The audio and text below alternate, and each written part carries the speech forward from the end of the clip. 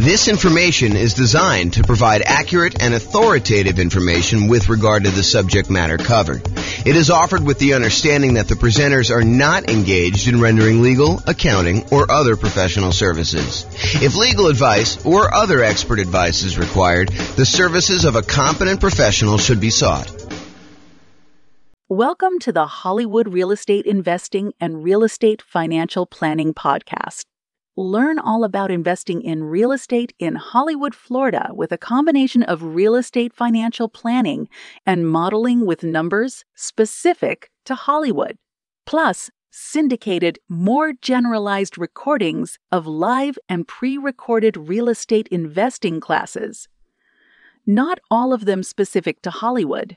Be sure to stay tuned after the podcast for a message from our sponsors.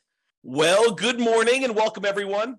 I am your host, James Orr, and today we have another, I would say, somewhat exciting class. This is sort of the class to get you ready to get a mortgage to buy investment properties, whether that's doing it as an owner-occupant to do like the nomad strategy or house hacking, or to go out and just buy straight up non-owner occupant investment properties with 15% down with PMI, or 20% down, or 25% down, or 30% down, or whatever it is you're doing there. So today is sort of like the preparation, like the things you wish you could have known preparing to go get a mortgage. That's what we're going to cover. So number one, it is important, I think, for you to understand the qualification requirements that the lender is going to have for you way before you are actually about to get the loan.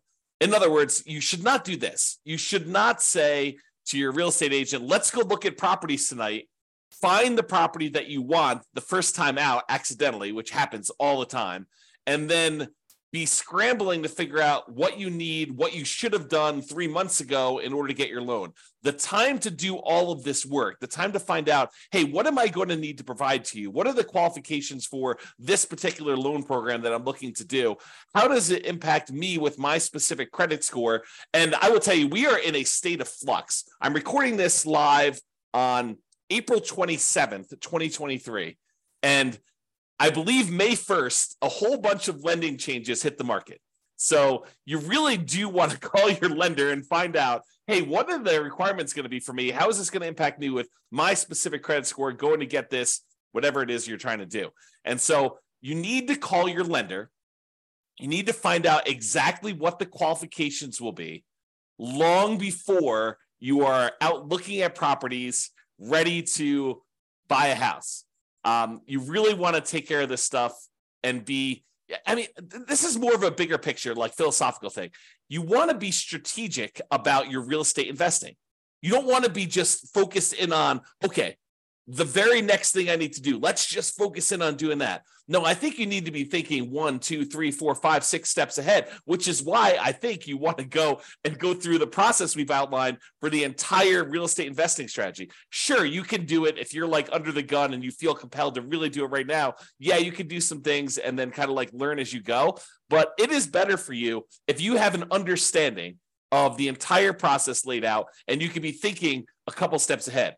As you'll see in some of the tips we're going to give you here, it helps if you started this stuff 6 months, 3 months, at least a month before you're ready to go, so that you can do some things to improve your cash flow, optimize your real estate investing, optimize the loans you're getting, understand like some of the criteria, how these things fit together, how they work, and what your limitations might be, so you don't kind of paint yourself into a corner or get yourself in a situation that you don't want to be in. Okay, so step number one is definitely call your lender to find out exactly what the qualifications will be long before you're going to actually apply. And if you're self-employed, this is even more important, in my opinion. It is different than being an employee. And I personally have gotten caught up in this. I'll probably tell the story. I've told the story before, but if you haven't heard it before, I'm sure I'll tell the story again in the future, where I was going to get a loan. And because I was an owner of a company, I got stuck in this situation where I could not qualify for the loan, even with amazing income, even with amazing reserves. I ended up having to buy the property. I ended up buying 2 properties at the same time. I ended up having to buy one of the properties for all cash. And the other one, I had to get my parents to co-sign with me.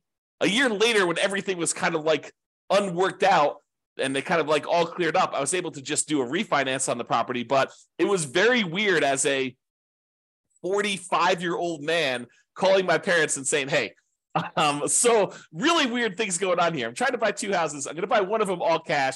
I don't want to liquidate some other investments to buy the second one cash, and I'd really like to have a loan on it. Would you be willing to co-sign for me on this loan? And so I revealed to them like all my stuff about my finances and kind of like talk to them. But anyway, I will tell that story another time. But realize that when you are self-employed, it is different than when you are an employee. The rules are different. They're going to need 2 years of tax returns. They will need to show increasing profits over those years. Okay. And don't be penny wise and pound foolish. I know there's a lot of folks out there, I'm not saying this is you, but I know there's a lot of folks out there that they think the name of the game is 100% reducing how much money they make by maximizing the expenses they have and showing almost no income, so they have almost no taxes on their tax returns.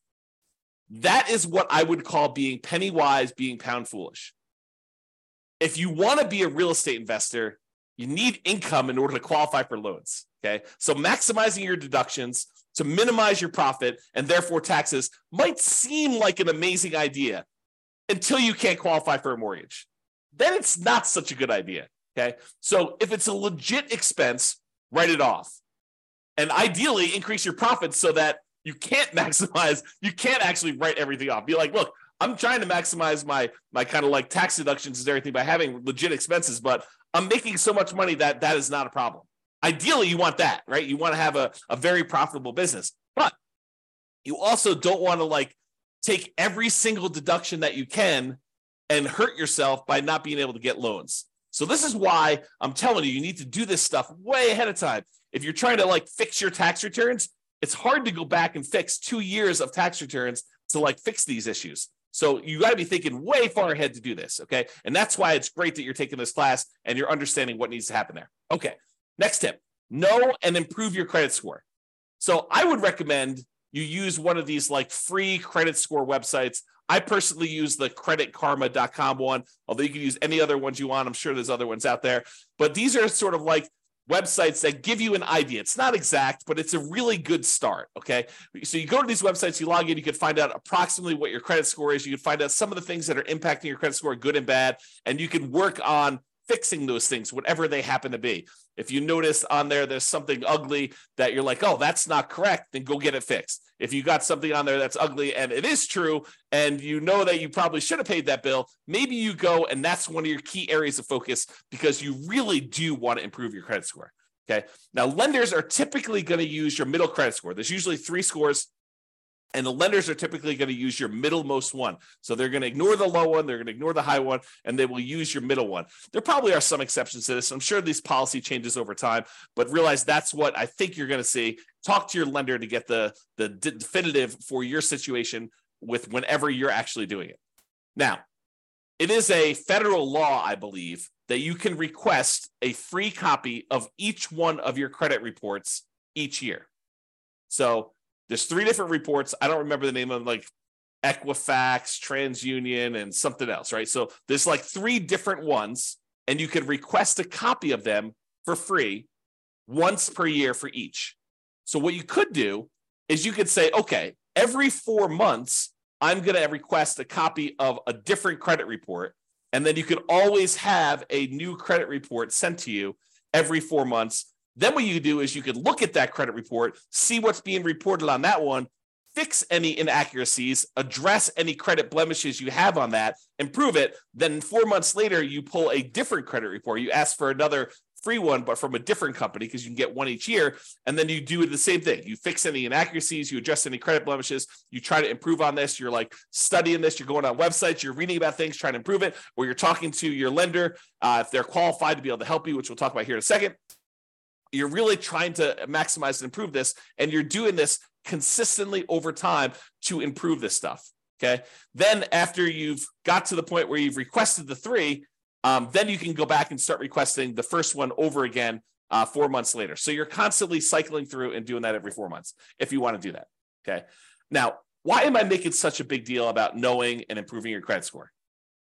Because your credit score can impact your interest rate, the mortgage interest rate you can get, which impacts your cash flow. We're in a market where prices have gone up a lot in the last few years. Interest rates are up a lot in the last year plus.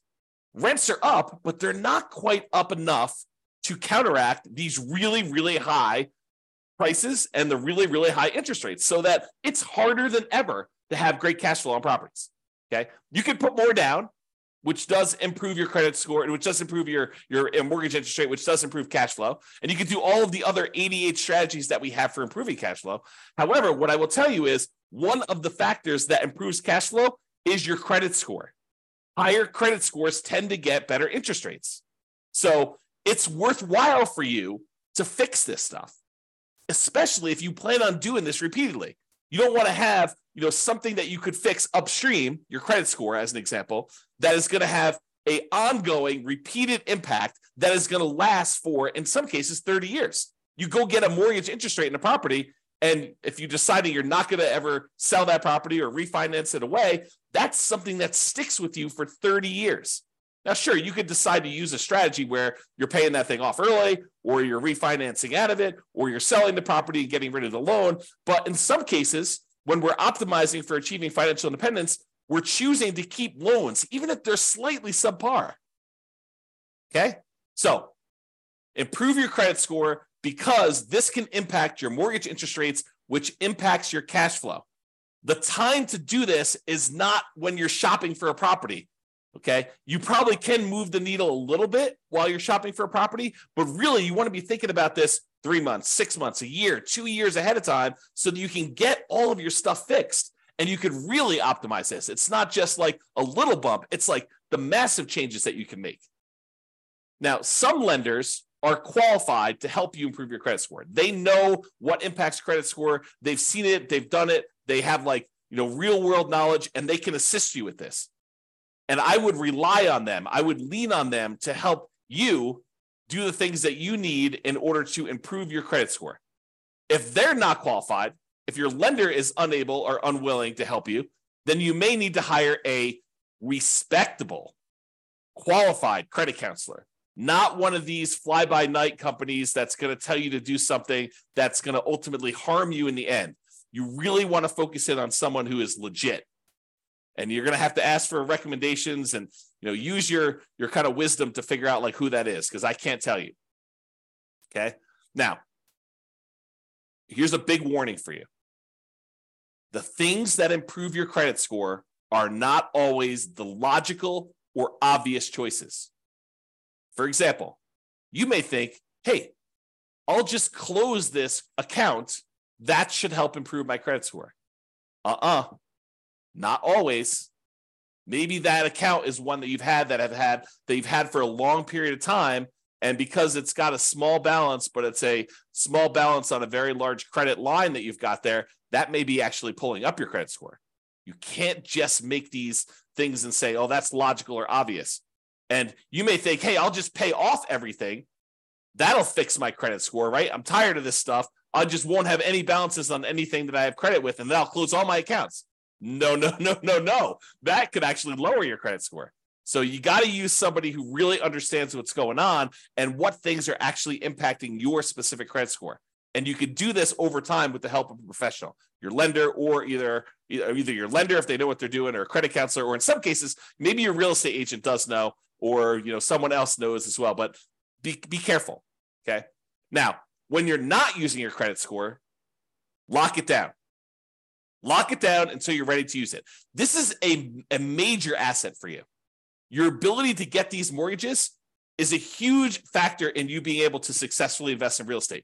Yes, you can do it if you don't have credit yourself, if your credit is bad, but it is so much easier, so much better if you're able to go and use your own credit score in order to qualify for these properties on your own.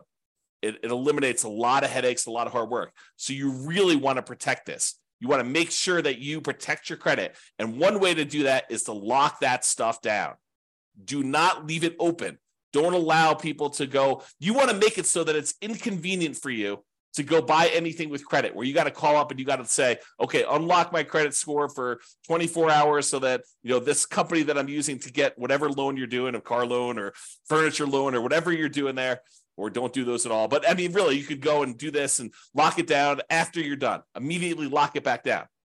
Protect yourself, protect your credit, protect the credit of your family members too.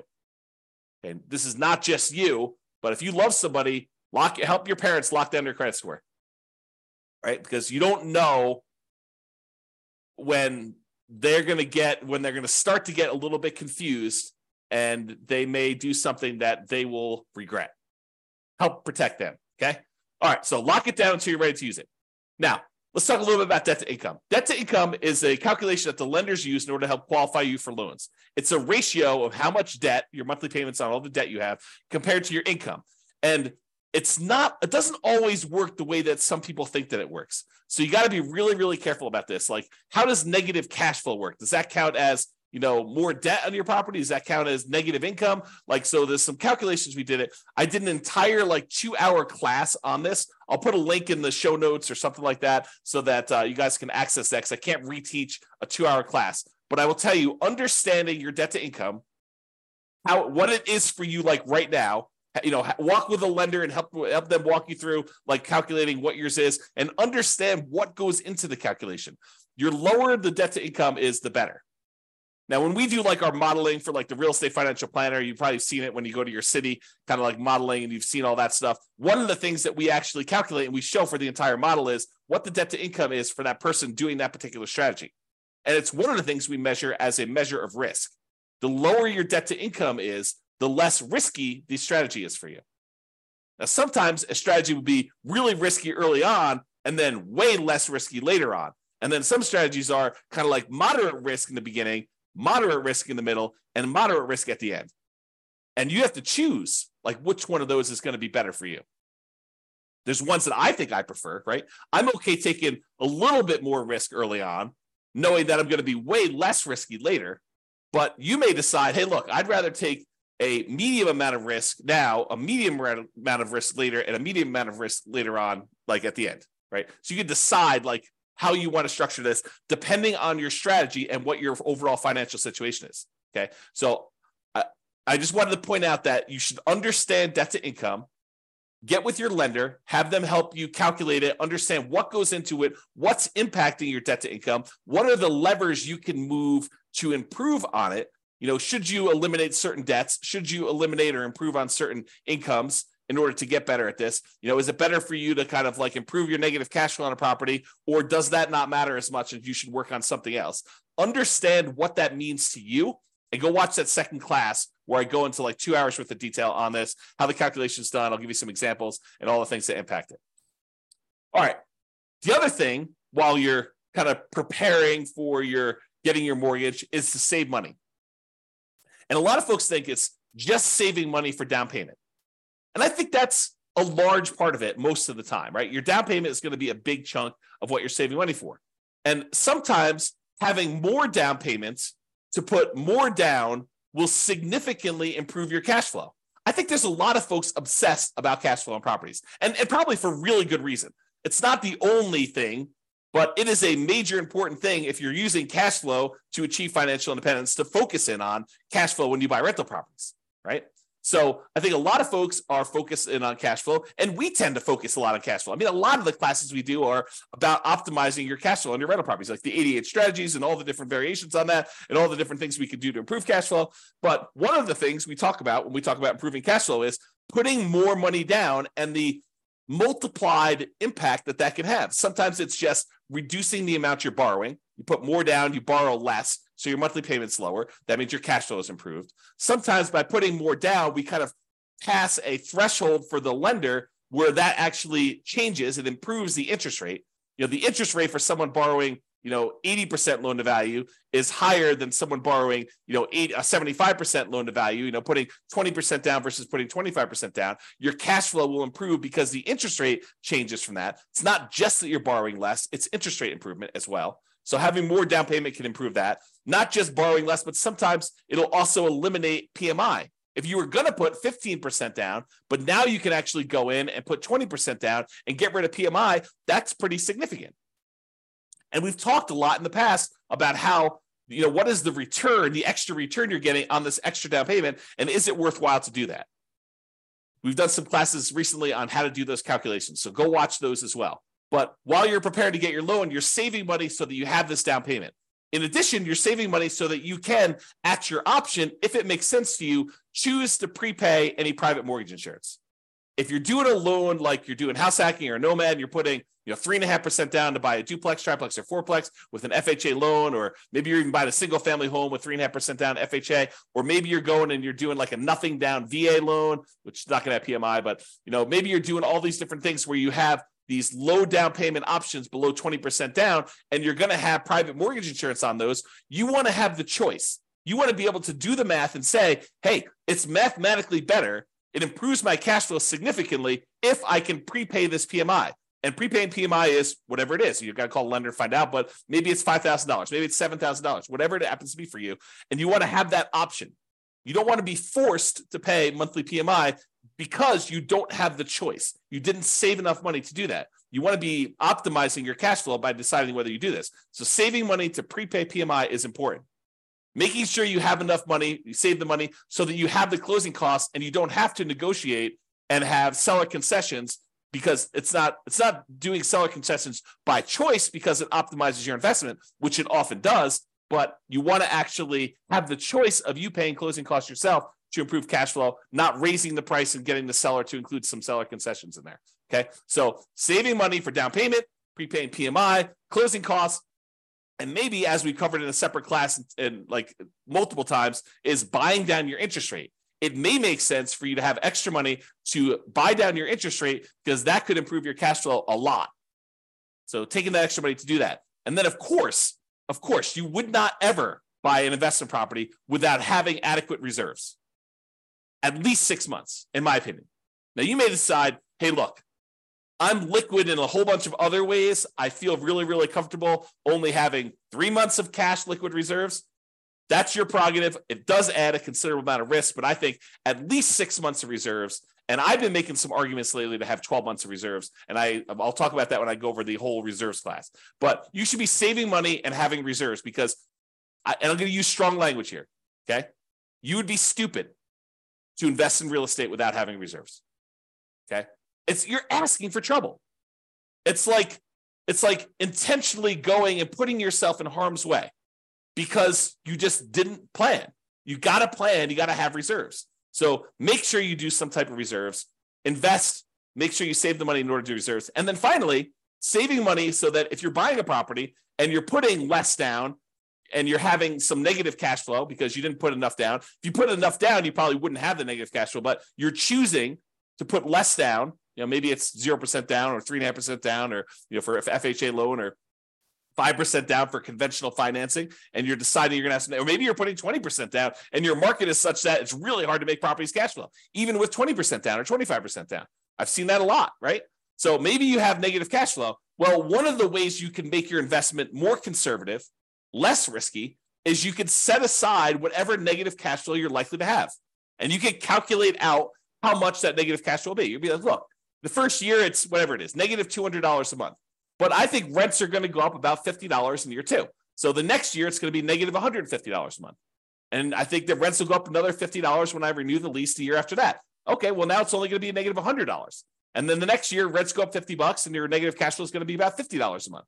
And then the year after that, you raise rents $50 and you don't have negative cash flow at all. Well, you could sum up $200 a month in negative cash flow for the first year, $150 a month in negative cash flow in the second year, $100 a month in negative cash flow in the third year, $50 a month in negative cash flow in the fourth year, and then zero from then on. And you could say, what is the sum of all of that negative cash flow until this property is actually likely to be very positive? And you could set that money aside in a separate account, maybe right next to your reserves, might not be the worst thing in the world, and then have that money just sitting there because you know you've got negative cash flow coming. So why not set it aside?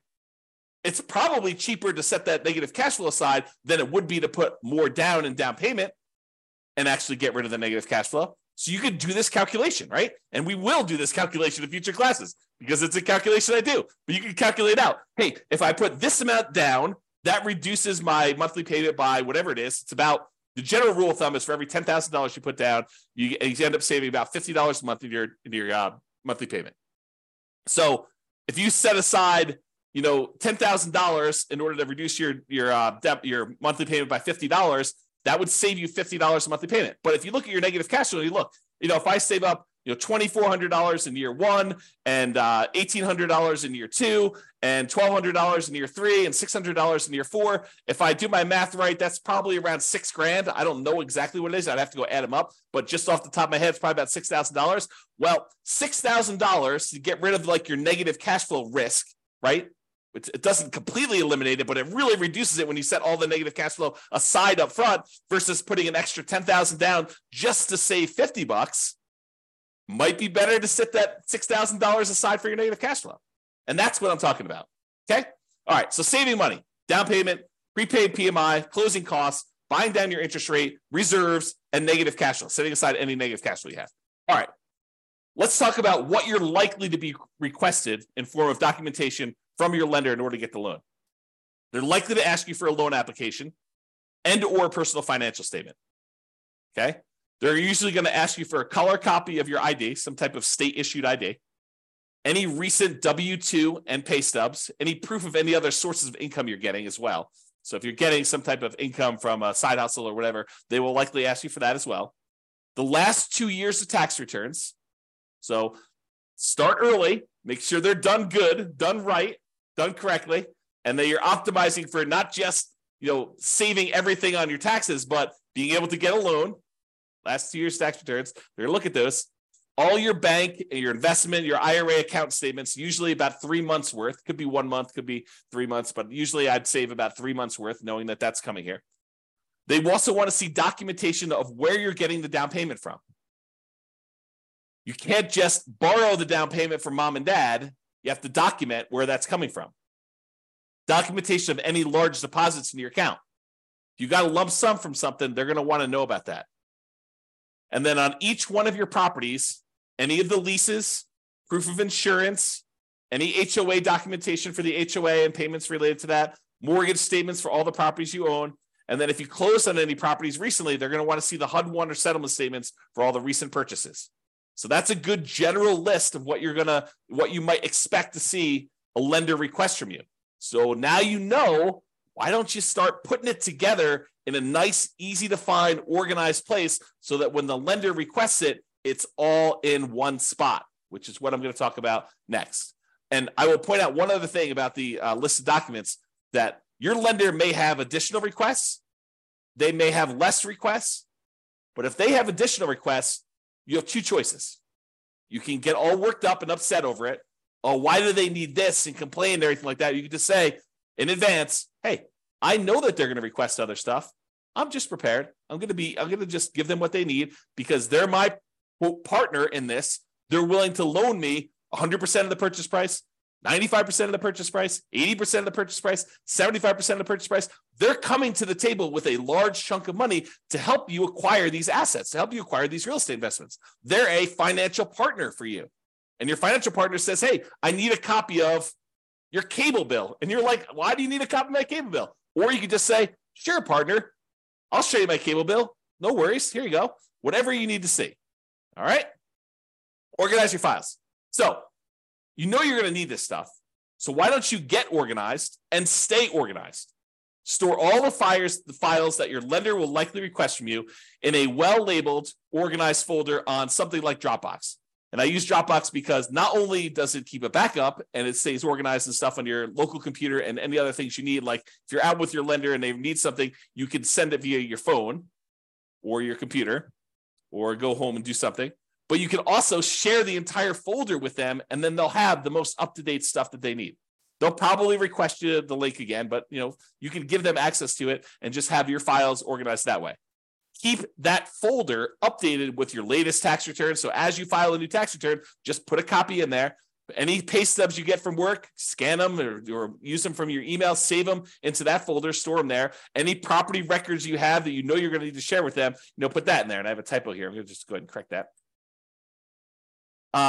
As you get updated versions, save them there.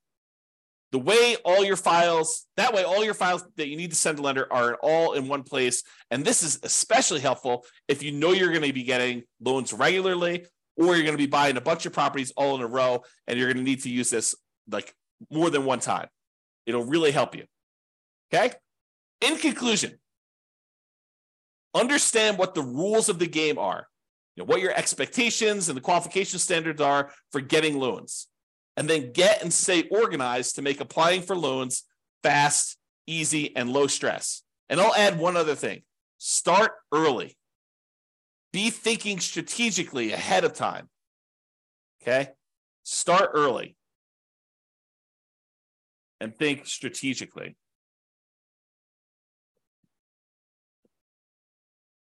Okay? That's all I got for you. This has been James Orr. Hope you enjoyed this class. I definitely enjoyed it. And we will talk to you at the next class. Bye-bye for now. With home prices up, mortgage interest rates up, and rents up but not quite enough to counteract the higher prices and interest rates, cash flow on rental properties in Hollywood is harder than ever. Book a call with the Real Estate Financial Planner to apply our proprietary 88 strategies to improve cash flow on your rentals. See the show notes for a link to schedule your call and improve your cash flow today. If you're a real estate agent, lender, or professional in Hollywood that wants to help our real estate investor listeners, consider reaching out to learn about collaboration opportunities with this podcast. We'd love to add more value to our listeners by having you assist our investors buy, sell, and finance their real estate investments. See the show notes to schedule a call to discuss collaboration opportunities.